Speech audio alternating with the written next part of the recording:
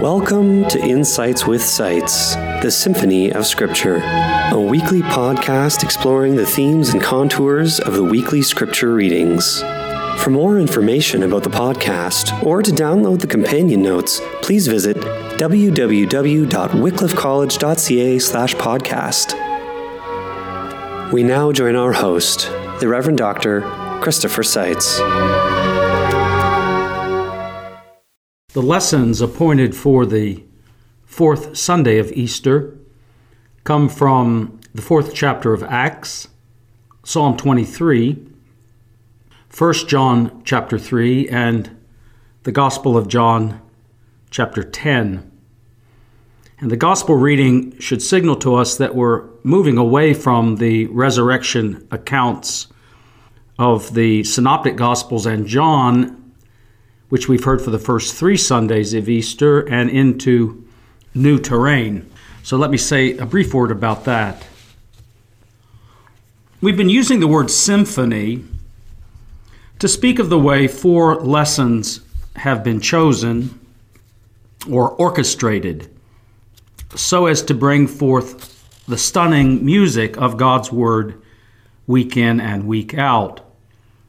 Old Testament, Psalm, Epistle, and a generally continuous reading of the Gospels, spread out over a 3-year period. The challenges for any lectionary are obvious, and especially for this one. Cover as much of the Bible as is possible, a Bible in which, moreover, the Old Testament is about 7 times larger than the New. Read through the Gospels in years A, Matthew, B, Mark, and C, Luke, with John spliced into key moments of the year. Since there's a good deal of farewell discourse in John's Gospel and kindred material, it suits the Easter season particularly well. As we have seen, Old Testament selections during the bulk of the year are usually keyed to the gospel by way of accordance or typology or figural anticipation and correspondences of various kinds. The call of Nathaniel, the call of Samuel, the waters of creation, the waters of baptism, Elisha and Peter, and so forth. The epistles are sometimes chosen to come alongside these Old Testament and Gospel pairings, or they represent a continuous reading through an individual letter.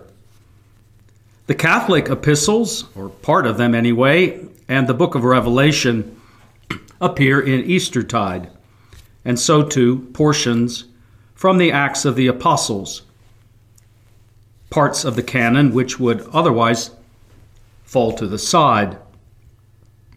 As we've seen, the Psalms are chosen Sunday by Sunday to reinforce one or more of the other lessons. This Sunday is a good example. What better psalm for John's discourse concerning the Good Shepherd than Psalm 23? The Lord is my shepherd.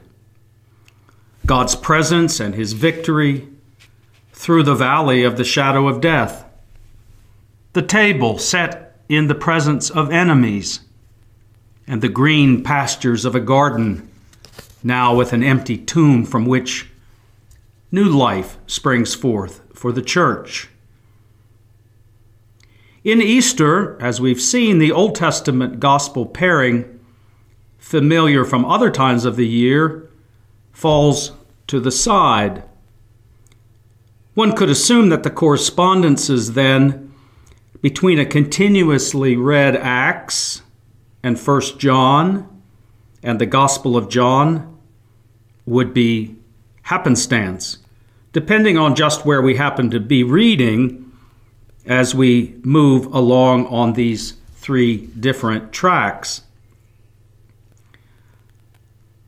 But the careful reader will notice that some attention has been given to select the portions of Acts over years A, B, and C so that they fit as best as is possible with the other readings. One shouldn't be surprised, moreover, to find correspondences between the Gospel of John and the first letter of John, which we're reading this year, since they've typically been taken to have the same author. John the Evangelist, the beloved disciple, as the book calls him, or John the Elder, or John the Apostle, or, as the tradition has held, one and the same of these possibilities. Comprehensiveness, proper associations, continuous reading, and a proper fit with the liturgical season are 4 goals this lectionary sets, and they are a challenge to achieve. But then again, all Scripture is God-breathed and profitable for instruction. So even where the selections conform to principles other than direct association, the attentive reader will see important reinforcing themes and contours just the same. In Easter, after 3 Sundays of resurrection narratives, passages selected from John chapter 10 and chapters 14 to 17 are read for the final 4 Sundays of the season in years A, B, and C.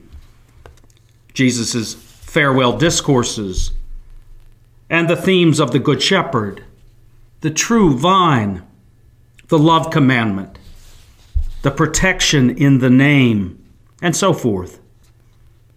This Sunday, 1 John 3, John chapter 10, and Psalm 23 all speak of the Good Shepherd, the one who has laid down his life for the sheep. Beyond this, we can see other associations of various, more subtle character. So let me just highlight a few. Note the repetition of the word commandment or command at the close of the epistle reading from 1 John. The command of the Lord is that we believe on his name and that we love one another and care for one another in that name. In the gospel, Jesus speaks, at the last verse we hear, of the commandment he has received from the Father who loves him, in whom he abides, and in just the same way we abide in him. The commandment he has received is the power to lay down his life. Jesus goes to death in the power of God, not as a victim, but as the Good Shepherd laying down his life for the sheep that are his very own, with the further intention to enlarge the flock and bring in all the sheep who are his. God's commandment, then, to Jesus consists of the power to lay down his life and receive it back again from the Father. Such are the good commandments of a loving Father. The first epistle of John speaks of the commandment we receive, a commandment we receive in turn from Jesus, that is, to believe on his name and to love one another. Our lesson from Acts picks up with the episode from last week where a man lame from birth has been healed by Peter. After a night in prison, he and John are brought up before the leaders of the community and asked to explain by what power, note the same word used by Jesus, by what power the man born lame has been restored. And the power consists, as Peter says, in the name of Jesus Christ, the name 1 John speaks of in terms of a commandment given to us to believe on just this name, which enables us to abide in him and do his works by the Spirit which lives within us. And it is that same Holy Spirit which stands up and speaks boldly in and through Peter in the lesson from Acts. The psalmist, too, speaks of a revived soul, of being guided along right pathways for his name's sake.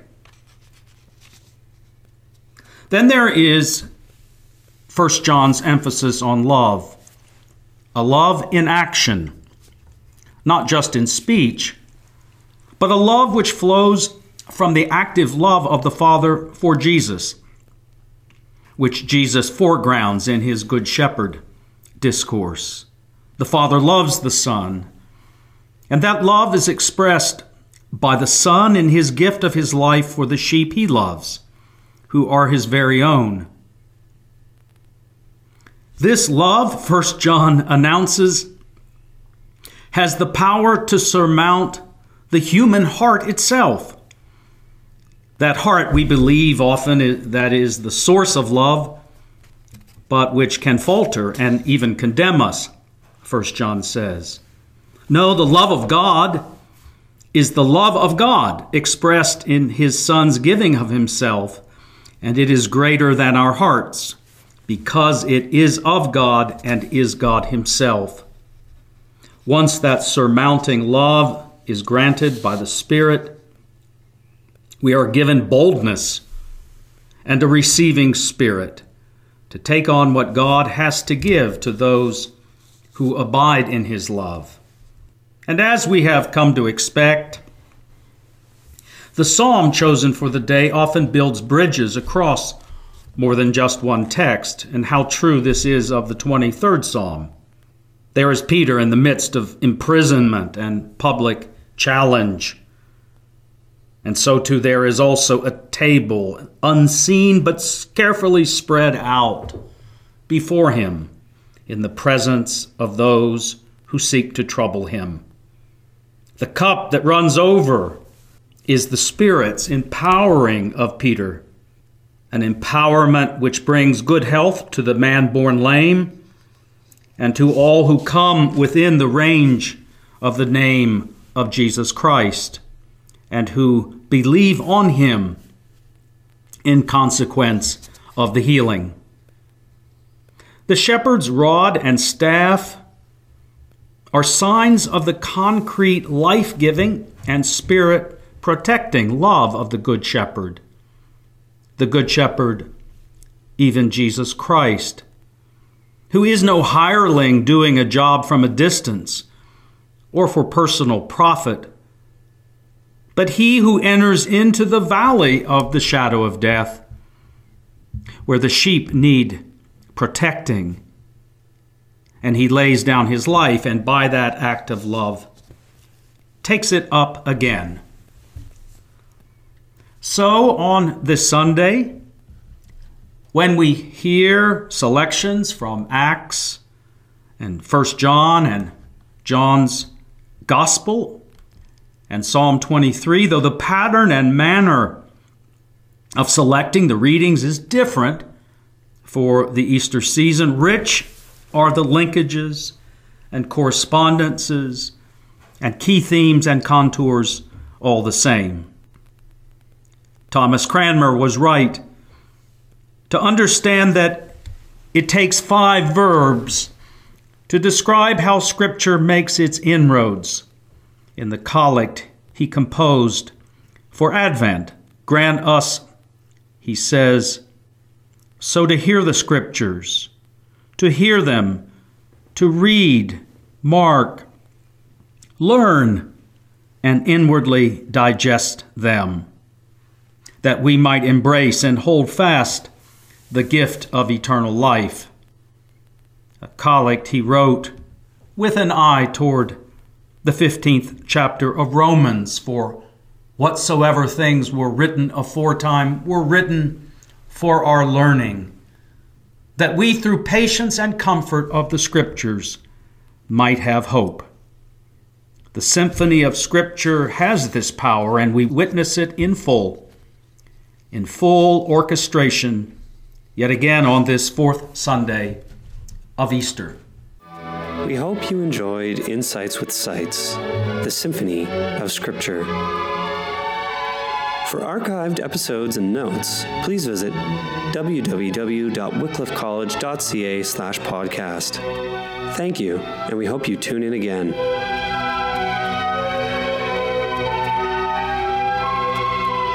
This podcast is a ministry of Wycliffe College at the University of Toronto.